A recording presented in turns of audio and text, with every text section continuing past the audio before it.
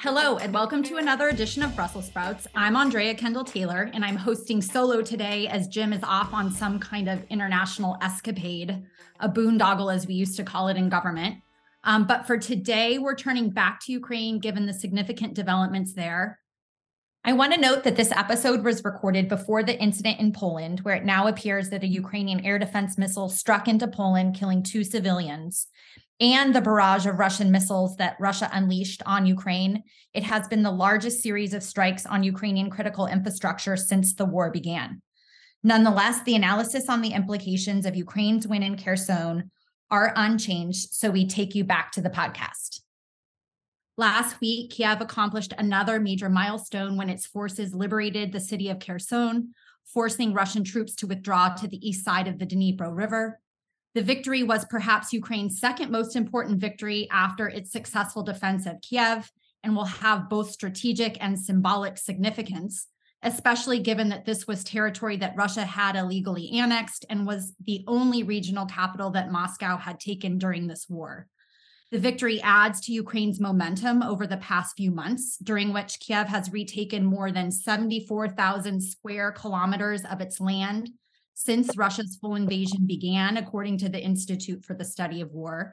I think that is, according to the Rokan Consulting Ukraine update, half the territory that Moscow controlled at its peak. Nonetheless, NATO Secretary General Stoltenberg recently stated that, quote, while the Russian defeat at Kherson is inspiring, it should not trigger complacency within the alliance. Ukraine still needs our support more than ever in the coming winter months. And so to discuss the implications of the Russian withdrawal from Kherson, including where Ukraine can go from here, how the United States and Europe can support Ukraine to end this war sooner rather than later, and the risks that Kiev and the allies face in the coming months, we're really happy to have Mick Ryan and Mike Kaufman back to the podcast to share their thoughts. Welcome back to you both. Thanks, Andrea. Great to be here. Quick bios. Mick is an adjunct fellow with the Australia Chair at the Center for Strategic and International Studies. He's also a retired Major General in the Australian Army, as well as the author of War Transformed, The Future of 21st Century Great Power Competition and Conflict. And Mike is the Research Program Director at the Russia Studies Program at CNA, as well as an Adjunct Senior Fellow at CNES. Mick, let me start with you. You have written and talked a lot about Ukraine's strategy of corrosion, which kind of includes its ability to disrupt supply lines and kind of degrade Russian forces broadly. Can you talk a little bit about how that factored into the battle for Kherson, and maybe just highlight any other factors that you see as helping us understand Ukraine's victory there? Yeah, thanks, Andrea. I think it's worth noting up front that the term strategy of corrosion upsets a lot of people, particularly the purists who, think there's only two strategies, annihilation or attrition. And I accept that point of view. And, I've done a lot of doctrine and strategy work myself, but I think it explains best, particularly for the 99.9% of people who are non-experts in military operations and strategy, some aspects of how Ukraine has undertaken the defence of its nation over the last 8 months. In regards to what we've seen in the south, really this is about implementing writ large the indirect approach that Liddell Hart, spoke about and wrote about quite often, and that is, targeting the enemy where they're weak. And the Russians, where they're weak, is their logistics. They are weak, in particularly in some areas of their supply hubs. In the south, it was the bridges over the Dnipro, and in particular targeting the morale of Russian soldiers. I mean, it's not like all the units there were bad ones. In fact, some of the best Russian units were in the south, but you can still target south by interfering with logistics fires. Lots of artillery barrages, particularly long-range strikes with HIMARS. And it couples that with direct attacks where it needs to. I mean, they don't want to waste manpower, but you've also got to engage in close combat. So all these things taken together, I've described as a strategy of corrosion, where it just slowly but surely corrodes the Russians from within. And I think this is less a story about Russian realignment and consolidation and withdrawal, and it's more about slow pressure from the Ukrainians forcing the Russians from an untenable position. Mike, you were just recently there, including down in Kherson, I believe, and had been thinking about, the timeline under which we might see a Russian withdraw. Kind of, from your perspective and what you learned there, did this happen sooner than you expected, or kind of? Yeah.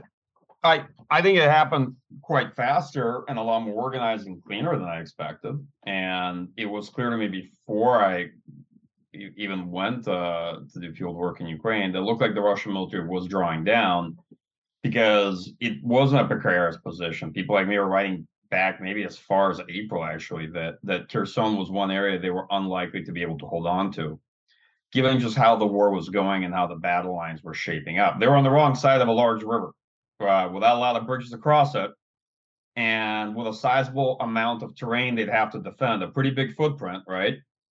Against a force that was only generating more manpower and was working with interior lines, had all the advantages basically.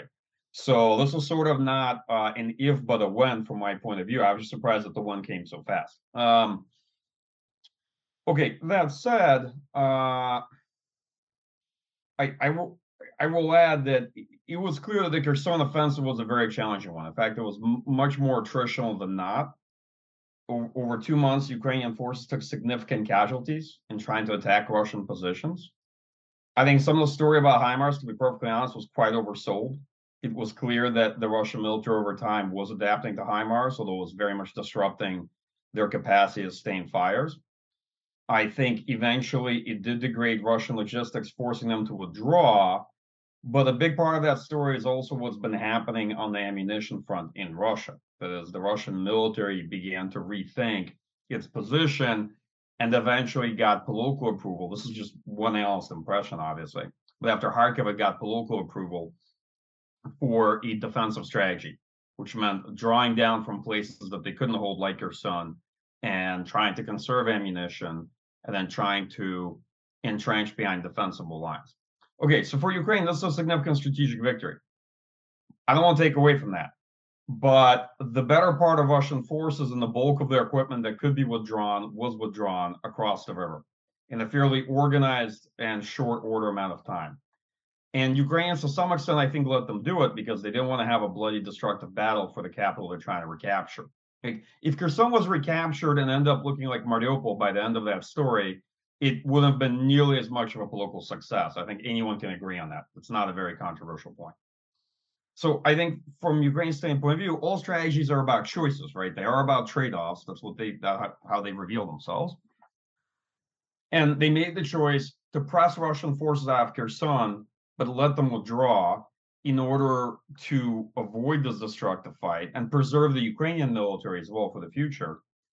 But that, of course, also means that they will have to face these Russian troops down the line on a different front in the future as well. I would add, I actually think it was probably much more of a direct fight, and my sense of that fight is that it was definitely going Ukraine's way, but very slowly and probably slower than they themselves had wanted to see it. So it was very different than what you see in Kharkiv and other parts of the battlefield. Right. So zoom out for a second, Mick, and talk to us about the implications of this victory. What does it mean, both tactically, but also symbolically for the Ukrainians? I think there's a couple of interesting things. Something I'm very interested in at the moment is, what does this mean for the new Russian commander Surovikin? I mean, I think Michael was on the money when he said this withdrawal was conducted in better order than I think a lot of people expected, or at least better than a lot of the non-experts expected. A withdrawal is an extraordinarily difficult thing to undertake. There's no such thing as a good withdrawal. It was necessary to prevent a catastrophe, both physical and propaganda-wise, for the Russians. So, Surovikin showed that he was able to execute this in reasonably good order. And I think for the Ukrainians, that means that they might be up against a commander now who's a little different. I mean, I'll take Michael's advice on this, but, up against a unified commander now that, albeit more brutal, but maybe a little bit more competent than some of his predecessors. That might change the Ukrainian calculus. But it also confirms that, the Ukrainians have the initiative in this war, and they have momentum going into winter. People have fought in winter for millennia. Somehow this narrative has got out that, things are going to stop over winter, which is just historically silly. I mean, there's no historical evidence that people just down tools for 4 months and go into nice warm places. It will change the tempo and style of operations. But there's no way the Ukrainians are going to give up the initiative that they fought hard for over 8 months. We'll see continued Ukrainian initiatives. Where they'll be, I mean, you can speculate till the cows come home, but I expect that, the Ukrainians are canny and, most importantly, opportunistic would be my observation. They're good at recognising opportunities that could come anywhere across the south. I don't expect them to be undertaking mass river crossings into the main defensive position of the Russians. I mean, that's just crazy. Even the Russians probably wouldn't do that. So I think we'll continue to see opportunistic attacks and initiatives from the Ukrainians throughout winter. They need to maintain the momentum. They need to maintain Western support, importantly. And they need to keep doing things to try and kill this narrative that it's time for negotiations, which it very definitely is not from the Ukrainian perspective.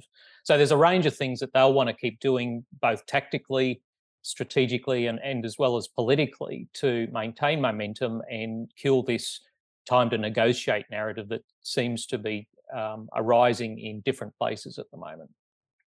Mike, anything you want to add? I mean, kind of tactically, right? It ends Russia's any hopes of moving on to Odessa. What does it do for Ukraine's ability to attack into Crimea, for example? Can you tell us a little more? I don't know, anything you want to add to what Mick said in terms of kind of tactical implications of this victory? Okay. Well, let me add to Mick's great comments. First, at the strategic level, it denies Russia a follow-on Southern Coast campaign now moving forward. And that is a big, big victory, because that essentially eliminates worst-case scenarios for Ukraine for now. Second, it allows Ukraine to move up long-range fires. It won't range down to Crimea with HIMARS, but it will cover a lot of Kherson, and it'll displace Russian logistics even further out and can make Russian life difficult over the course of the winter. Third, just as Russia will try to now use the Dnieper as a natural barrier, it's not an insurmountable barrier, but it's a pretty big river. Yes, you can cross it. Okay, don't get me wrong. You can cross most water boundaries, but certainly makes life challenging. And keep in mind, Russian forces blew all the bridges when they withdrew, and they also blew the rogue chunk of the Kakhovka Dam as well, just to make sure. So Ukraine can also now shift all those forces east, right? They too can now move from Kherson, and they can try to replenish those units, right? And when they're rested, continue pressing the attack. I think I'd outline a couple scenarios the way I see the winter going. First, I agree with Mick. I'm originally from Ukraine, and people fight in that part of the world in the winter all the time. Okay. And Mick, when we were in Ukraine, we asked the senior military leaders about what winter might hold, right? And they've been at this for 10 years. I mean, obviously there's the longer horizon, as you mentioned, but he said they've been at it 10 years and there's no reason that winter is going to interfere. So just, yeah. 10 years and 1,000 years, right? Yeah. The main issue with winter is it's going to make any large scale offensive operation very difficult, particularly the first 2 months. November, December. Then after that, we'll see. It depends what kind of winter you also end up getting. So it's likely to move us more into an attritional phase with different kinds of raids and maybe some dynamic exchange of territory. Again, it depends a bit. The Russian main strategy is to entrench, try to reconstitute force over the course of the winter, be in a better place after February, use mobilized personnel, get additional ammo equipment, try to get out of the winter with a force that can retake the initiative, okay? Ukraine's strategy is to counter that strategy, prevent Russia from being able to do that, press them, try to leverage what advantages they have, let's say qualitative advantage in fires, what have you, try to attrition Russian forces, see if they can work off the fact that Russia has a difficult problem with morale and deployed mobilized personnel, just to make sure that they're not able to recover over the course of the winter. Then whatever happens during the winter, Ukrainian military may be able to go onto the offensive thereafter in the spring. Also, Ukraine has its own vision for how to build operational level formations plus up their own force, right? They are, listen, they are still shaking out where there's a mobilized force, where the military expanded several times its original size, right? Where people have mixtures of training. They're under-equipped. And a lot of the equipment they have is a hodgepodge of equipment they got from the West, right? Some of it is good. Some of it are frankly hand-me-downs, things that people rummaged for in their backyard and gave it to them for Ukrainians from the 70s, 80s, and any other time period of the 20th century, right? And it's a big mix of stuff that needs to be maintained, that needs to be repaired. A lot of the ammo isn't necessarily interchangeable in between these units. So Ukraine has a whole host of issues they can be solving during this time period as well, especially since the pressure is largely off of them. Outside of Wagner's relatively pointless attacks at Bakhmut, there was a lot of pressure on Ukrainian forces, right? So this is a time to put the military in a better place as well. Okay, so I have a joint question because Mike, you just explained the dynamic perfectly, which is the way I think most people are seeing it, which is over this time period, like the risk now becomes that Russia can consolidate its forces in a smaller area and that we move towards more of a stalemate and a long drawn out conflict. And like, as you said, the goal is for Ukraine to not be, to prevent that from happening. So my question, Mick, for you is, what do you think Ukraine needs from the West in order to be in the best possible position to try to disrupt, complicate Russia's ability to dig in that way? And then, Mike, the risk is that they reconstitute forces and perhaps with conscription and other things, potentially form some sort of offensive capability in the spring. I think that's probably, my sense is that a lot of people think that's improbable, but I'd love to hear you weigh in on if they can successfully hold the line. Is there any prospect that Russia could put together more offensive capabilities come springtime? So sorry for the separate kind of questions, but I see them as related. So Mick, you first. Yeah, sure. I think the Ukrainians from the president down have been fairly consistent in their messaging about what they need from the West. I mean, the president in particular has been consistently talking about closing the skies, right? He did it when we were there and has used that term multiple times. So, air defense against missiles and aircraft is a really important capability. It's still a fairly hodgepodge systems that the Ukrainians are running. I mean, in some respects, they're running short on the munitions for their air defense systems. So they've been very good at, the survivability and moving them. But, you need missiles to shoot down things. And that's, they've been using aircraft to do that at times just because they're running short on air defense. So that's a priority because it protects the Ukrainian people, but it also, I think, protects infrastructure and, gives confidence to foreign investors to come back to Ukraine. I mean, it's a really important part. The Ukrainians need money, right? They need foreign investment. And if you've got missiles raining down, that's very difficult to do.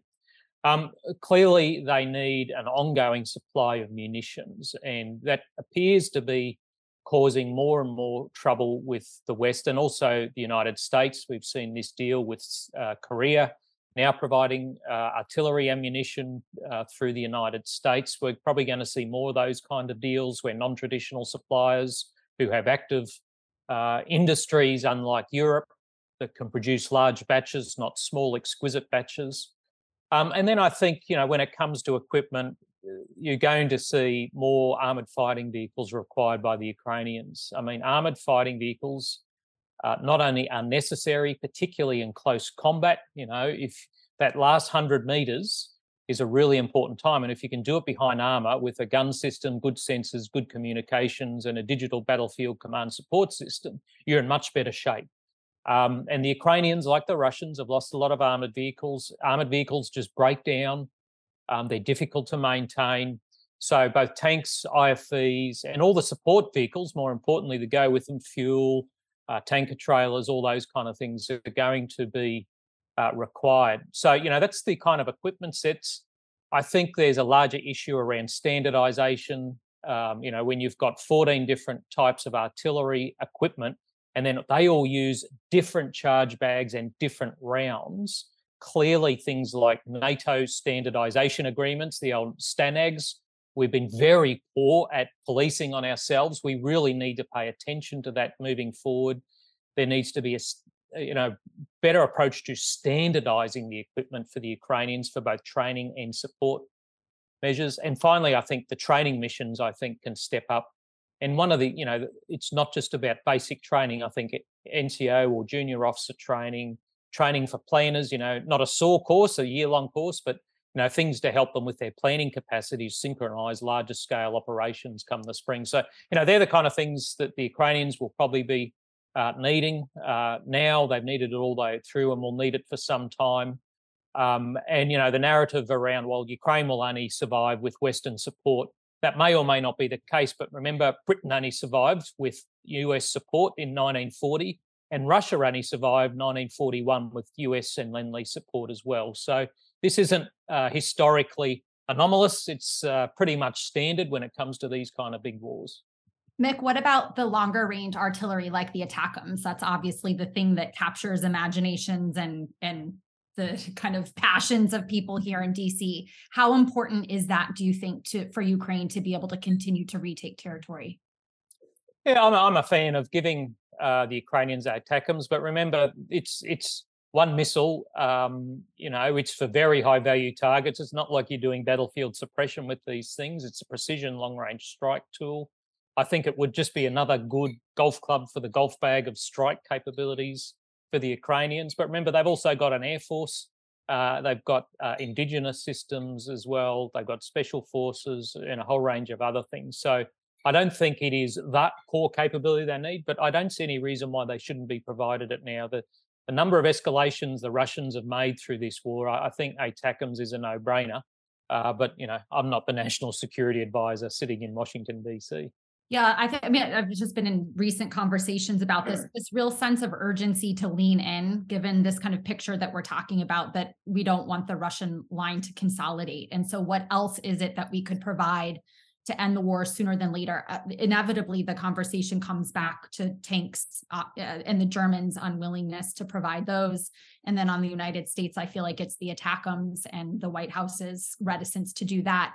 And I sense maybe mounting frustration, especially after we've heard the Ukrainians say that they would give the United States guarantees that they would kind of pre-check targets to try to tamp down on the risk that Ukraine would use it to strike into Russian territory. Anyway, I guess it's helpful to hear kind of how that system fits into the broader spectrum and kind of thinking through, I guess it is a trade-off, the risk of escalation versus how useful is it for the Ukrainians to be able to lean in and capitalize on these gains. Well, remember, just having that kind of weapon forces the Russians into a different calculus. It means they need to deploy differently. It means they need to disperse things that might otherwise be high-value targets differently. We've seen this adaptation already to HIMARS. ATACMS will just continue that process. But on the other side, it might force the Russians to adapt in a way we don't want them to. So, you need to think about the counters and counter-counters of the introduction of these kind of weapons. But personally, I'm in favour, but and I think the Ukrainians have been responsible users of Western technology in the large. But remember, it's a war, and sometimes you just need to do things if you want your country to exist at the end of it. Yeah, really helpful. Okay, so Mike, then part two of that question was, if they, what are the prospects that with mobilization that the Russians will be able to consolidate the defensive lines? And I think we're seeing more and more, and Mick, you've written on this too, about the way that they're setting up defensive positions. But so how effective do you think mobilization will be in terms of firming up the Russian line? And then how do we think about the spring and conscription and Russia's ability to regenerate enough capacity to actually put together a more offensive force come spring? Yeah, so I can probably think of about 3 ways this can go. I don't want to be a reductionist, but you need to have a reasonable number of scenarios. I think that definitely the most optimistic, but I think unlikely scenario for Ukraine is that parts of the Russian line collapse because mobilized personnel can't be supported in the winter. Morale breaks. You've seen lots of news, lots of footage of the freshly mobilized personnel complaining about their treatment, lack of supplies, fairly cynical and inhumane approach by officers. But actually, probably only 50,000 mobilized personnel have been deployed out of well over 200,000 they mobilized. They have a pretty large number of people they've conscripted. Now they're actually going through with the fall conscription as well of another 120,000. And after that, they might renew mobilization for a second wave. So we'll see. I don't think numbers are deterministic, but they do matter in war. And anybody who tells you that numbers don't matter in war, I think is trying to sell you something. Quality matters, quantity matters too, and they really help shape force employment options to an extent. So I think that maybe the optimistic scenario is worth considering, but not as likely to come to pass. I think the really pessimistic scenario is that Russia's able to restore offensive potential, but I think this is not that likely either. This is sort of a worst case scenario that people have to plan around. I think that the reason for that actually has less to do with mobilization, more to do with what in my mind are broader constraints on Russian supply of ammunition equipment that'll take longer time to solve to be able to restore offensive potential. And I think that probably Russia's military leadership will keep pressing for a defensive strategy, but nonetheless be forced to conduct localized attacks in Donetsk, because from my impression, Russian political leadership still very much wants to take all the Donbass and are refusing to abandon this as a minimal goal. How realistic this militarily is a separate issue. As you can see that political objectives versus military means have not had a very good alignment in the Russian approach to this war, right? They've clearly been very much apart. On the perhaps more likely scenario is that Russia is able to establish a much higher ratio of forces to the territory they're trying to defend, and they're able to use the Dnieper River as a natural boundary. And they can develop reserves and the capacity to rotate forces. And that simply means that Ukraine's further offensives are going to be more challenging. They'll take more time. They'll take more ammunition. They'll be more costly potentially. And that sort of the easier gains, the rapid breakthrough at Kharkiv, when there were almost no Russian forces there and nothing cohesive to defend with, and the situation in Kherson, where after several months the Russian military couldn't sustain the position and made the decision to retreat, that those situations are less likely to come about. I'm not saying they won't. I'm just saying that, you know, the odds are lower. And so folks need to settle in for a war where Ukraine's going to need more ammunition than it's been getting. It's going to need a sustainable pipeline. It's going to need equipment. I'm on the same page with Nick and what he said earlier about air defense and greater standardization and the issue of the diversity of systems that Ukrainians have received, and the fact that over time they will be running out of all Soviet types of ammunition and will have to switch to more NATO standard ammo, or not standard, but at least the ammo that can be supplied by Western countries. The longer the war goes on, the more this is going to keep happening across different systems. I think that the worthwhile question to pursue here is, what does the long term look like in this war? The Russian strategy appears to be to just extend the war. Okay, extend the war such that Russia doesn't necessarily at all win it. It's looking like a strategic defeat for Russia, but they're trying to make it so Ukraine loses also. Like, a lot of folks don't appreciate that a defeat for Russia is not necessarily a victory for Ukraine. That's important to consider. I just want to put it out there. It depends on how this ends. And the Russian strategy is to economically exhaust Ukraine, to extend the war, and to conduct a strike campaign to drag out attacks on Ukrainian critical infrastructure, to prevent people from returning to Ukraine, refugees, prevent the return of investment, keep the war from being localized, to strike different cities so there's a sense of a nationwide war as opposed to a localized war along a very particular front, and to try to raise the long-term cost to the West. I think that they pretty consistently underestimated the lengths to which the West is willing to go to see this fight through. And I think that the Russian effort has been largely subject to optimism bias pretty extensively. But be that what it may, my job here is just to paint what I think the Russian approach is and what they're trying to do. And the one thing I'll say about Surovikin is he's probably been more competent than others, certainly a lot more competent than Lopin, who got fired recently. But the main change that you've seen since Kharkiv is that Putin, in appointing him, has subscribed to his prescriptions. And he was one of the clear advocates for withdrawing from Kherson and for pursuing a defensive strategy. And if Surovikin is able to have his way, then military means may increasingly become more in alignment with what Russia's trying to pursue in this war. Because the biggest problems, for all the problems that the Russian military has had, right, and we would need multiple podcasts to enumerate them, the political leadership has been completely out to lunch regarding the real situation in this war, right? I mean, it took Kharkiv for Putin to realize that the way he saw this war going was an alternate reality. And that still may be the case. He may still be really missing the situation on the ground. But it looks like he's allowed them to retreat from Kherson, which to me constitutes a change. I don't know what Nick thinks of this, but that's a pretty big deal because he annexed Kherson and allowed the military to retreat from the capital of what is now constitutionally Russian territory that he just annexed. Yeah, no, I think Mike's on the money there. I mean, all the way from the start of the war, we've seen a misalignment of Russian policy with the military means allocated for the war. I mean, in essence, you had these grand strategic ambitions outlined by Putin, around Ukraine not being a real country and having aspirations to one way or another control all of Ukraine, but allocating a force of less than 200,000 for a country that's absolutely massive.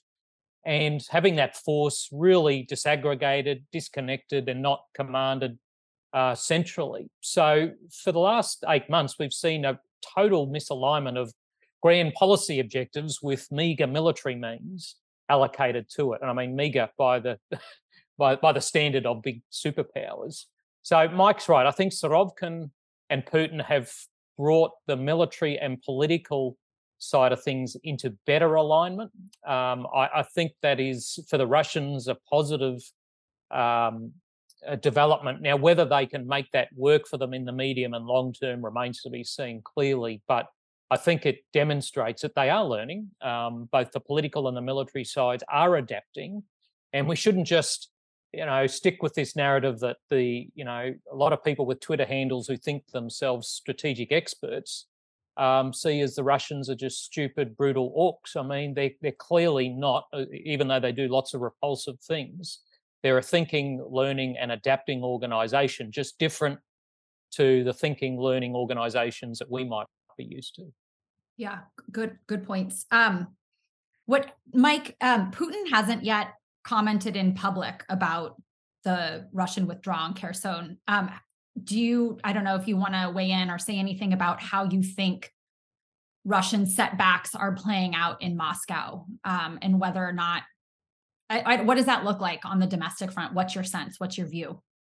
I mean, I think they managed withdrawal from Kherson obviously much better than they did Izum and Liman. And they socialized the fact that they would have to withdraw pretty early on. As soon as Surovikin was appointed, he came out and said that they would have to make difficult decisions regarding Kherson. And that was an early signal that they were deliberating withdrawal. I think that, as always on the domestic front, lots of people are unhappy with it, and they can see that Russia's losing the war. I'll be honest, I don't know how much that matters really to Putin, to be perfectly frank. Most of those people, they're using their anger to attack others within the system who they see as vulnerable to get more. They're not attacking Prigozhin going after the mayor of St. Petersburg, et cetera, et cetera. They are going after other elites and their patronage networks because they sense an opportunity. Okay.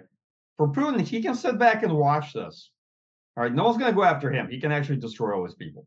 It's not that significant challenge for him. I want people to understand that losing Kherson isn't going to do much to Putin or his regime, and he may not actually care all that much between these individuals how it plays out.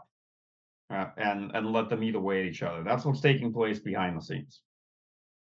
Yeah, I think the only counter I would say to that, and I agree with that though, is like over time, there's always divisions within the Russian elite, and Putin's ability has been to kind of balance competing factions against one another.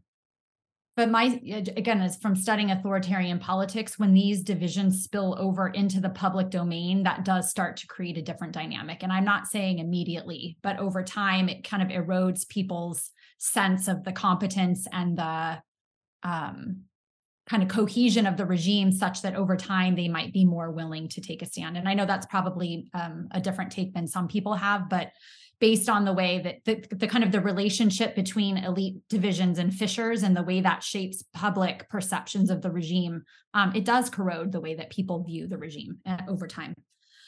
Okay, so Mick, if you were sitting in Kiev and thinking about what steps are next, and again, with the priority being trying to prevent the Russians from consolidating their lines, what kind of moves would you be contemplating? And I maybe this is not related, or it is. Zaporizhia seems to be one of the big kind of question marks, and a lot of people are homing in on Zaporizhia as really critical, right? That's one way that you can cut the land bridge to Crimea, et cetera, et cetera. Is that even within the realm of possible over the next several months, or is that still a bridge too far? So what do you expect from the Ukrainians in coming months? I guess I'd start from the top, not from the tactical. I mean, from the Ukrainians, you're going to see Zelensky, his defense minister in particular, continuing their engagement with NATO, the US, and key European, including Eastern European powers, to keep the supply coming. I mean, it's really important they counter the narrative from some on the far right in the US, and Mike could probably talk better on how much traction that's got. My sense is not as much as some might have hoped, to keep the flow of munitions and support and intelligence and economic assistance in particular flowing in Ukraine. You can't fight a war without money.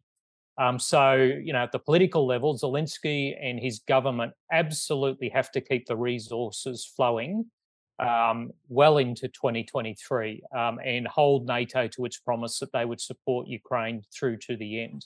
That's the political level. I think at the strategic level, clearly Zaluzhny and his team will be looking at force generation and regeneration after what has been 8 really tough months.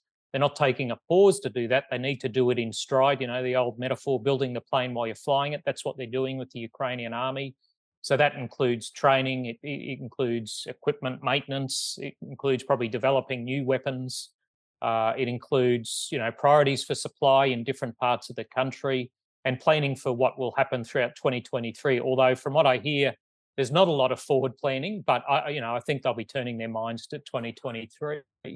At the operational side of things, clearly the two big commands, your Eastern Command and the Southern Command for the Ukrainians, will be looking for opportunities. They will have been and will continue to be engaged in a recon battle, fighting for information about the enemy and denying the Russians the ability to gain information on the Ukrainians. And like they did around Kharkiv, they'll be looking for those opportunities that they can exploit, not cheaply, but with a modicum of resources without denuding other parts of the front. So, I'd say, they've been looking along Zaporizhia and other areas for opportunities, Northern Kherson, Crimea, for opportunities to exploit over the winter with a different style of operation, noting that large-scale ground offensives will be very difficult to coordinate. So, I mean, that's how I see it at the moment. It's a top-to-bottom, hopefully integrated system from political down to tactical. I think the Ukrainians have shown themselves better at this than the Russians. Not perfect. It's everything in this system is really hard. But I think, they're ahead of the Russians when it comes to the integration of political, strategic, operational, and tactical. And I think, that advantage will continue to play out as we move into winter and the 2023 campaigns. Mike, last question for you. We didn't really get into your trip to Ukraine, but anything that you learned there that has shaped your understanding of how things might progress in the near term? And then I guess as an analyst, what are the things that you're watching most closely to give you a sense of how things will develop in the coming months? I got the sense in Ukraine that morale is very high there. and that there's a strong sense that Ukraine is winning. I also saw that a lot of the Ukrainian effort is very much ground up, and it is still put together by volunteers and horizontal linkages. I saw that a lot of Western reporting and takes on how Ukraine running this war is factually incorrect. It's not run by a professional NCO corps that looks like that in the United States. It's not run by brilliant logistics. It's not run by incredibly distinct special forces operations and Toyota pickups. Everybody would like to have armored protection and protect the mobility on the battlefield. I myself was in a Japanese Toyota, and it just like most Ukrainians getting around the battlefield, and it's because that's what's available. Okay, and that's how you do it. And the roads are terrible, and many of the places are still mines. So this is the reality of the situation. Military operations, when you look at a good one, it's pretty messy. Okay. And the Ukrainian operation, I think, is really good for what it is. I think that it's a military with really great junior leadership, really great low-level military leadership at those echelons, platoon, company, battalion commanders. I think it's benefited from some fresher leadership at the top. I learned a lot of interesting things, which I'm not going to share on this podcast. I have spent some time with Ukrainian Special Forces, which is pretty fascinating, and toured the southern cities, Odessa, Mykolaiv. I guess toured may be the wrong word, but nonetheless, it was a lot safer than I think many might imagine. And went to Kherson battlefield, which is now a battle that's been resolved. But at the time when I was there, it was quite ongoing, and very active. So what else I can add to that? I got the sense that the Ukrainian military has a vision. It's also cognizant of the scenarios that I've laid out in this discussion here. It has higher concerns about other things, perhaps, at least for example, will Russian forces return to the north, to Belarus? Russia displaced a sizable number of troops from Kherson. Where are they going to go? Are they going to go to the south? Are they going to go to Donbass? Like I said, it's clear to the Ukrainian military they will have to face them again elsewhere. It's just a matter of where. I think the biggest question Ukrainians all had, I'll be honest, to some extent, now been semi-resolved, and that was about the U.S. midterm elections and what the political situation in the United States holds for their support.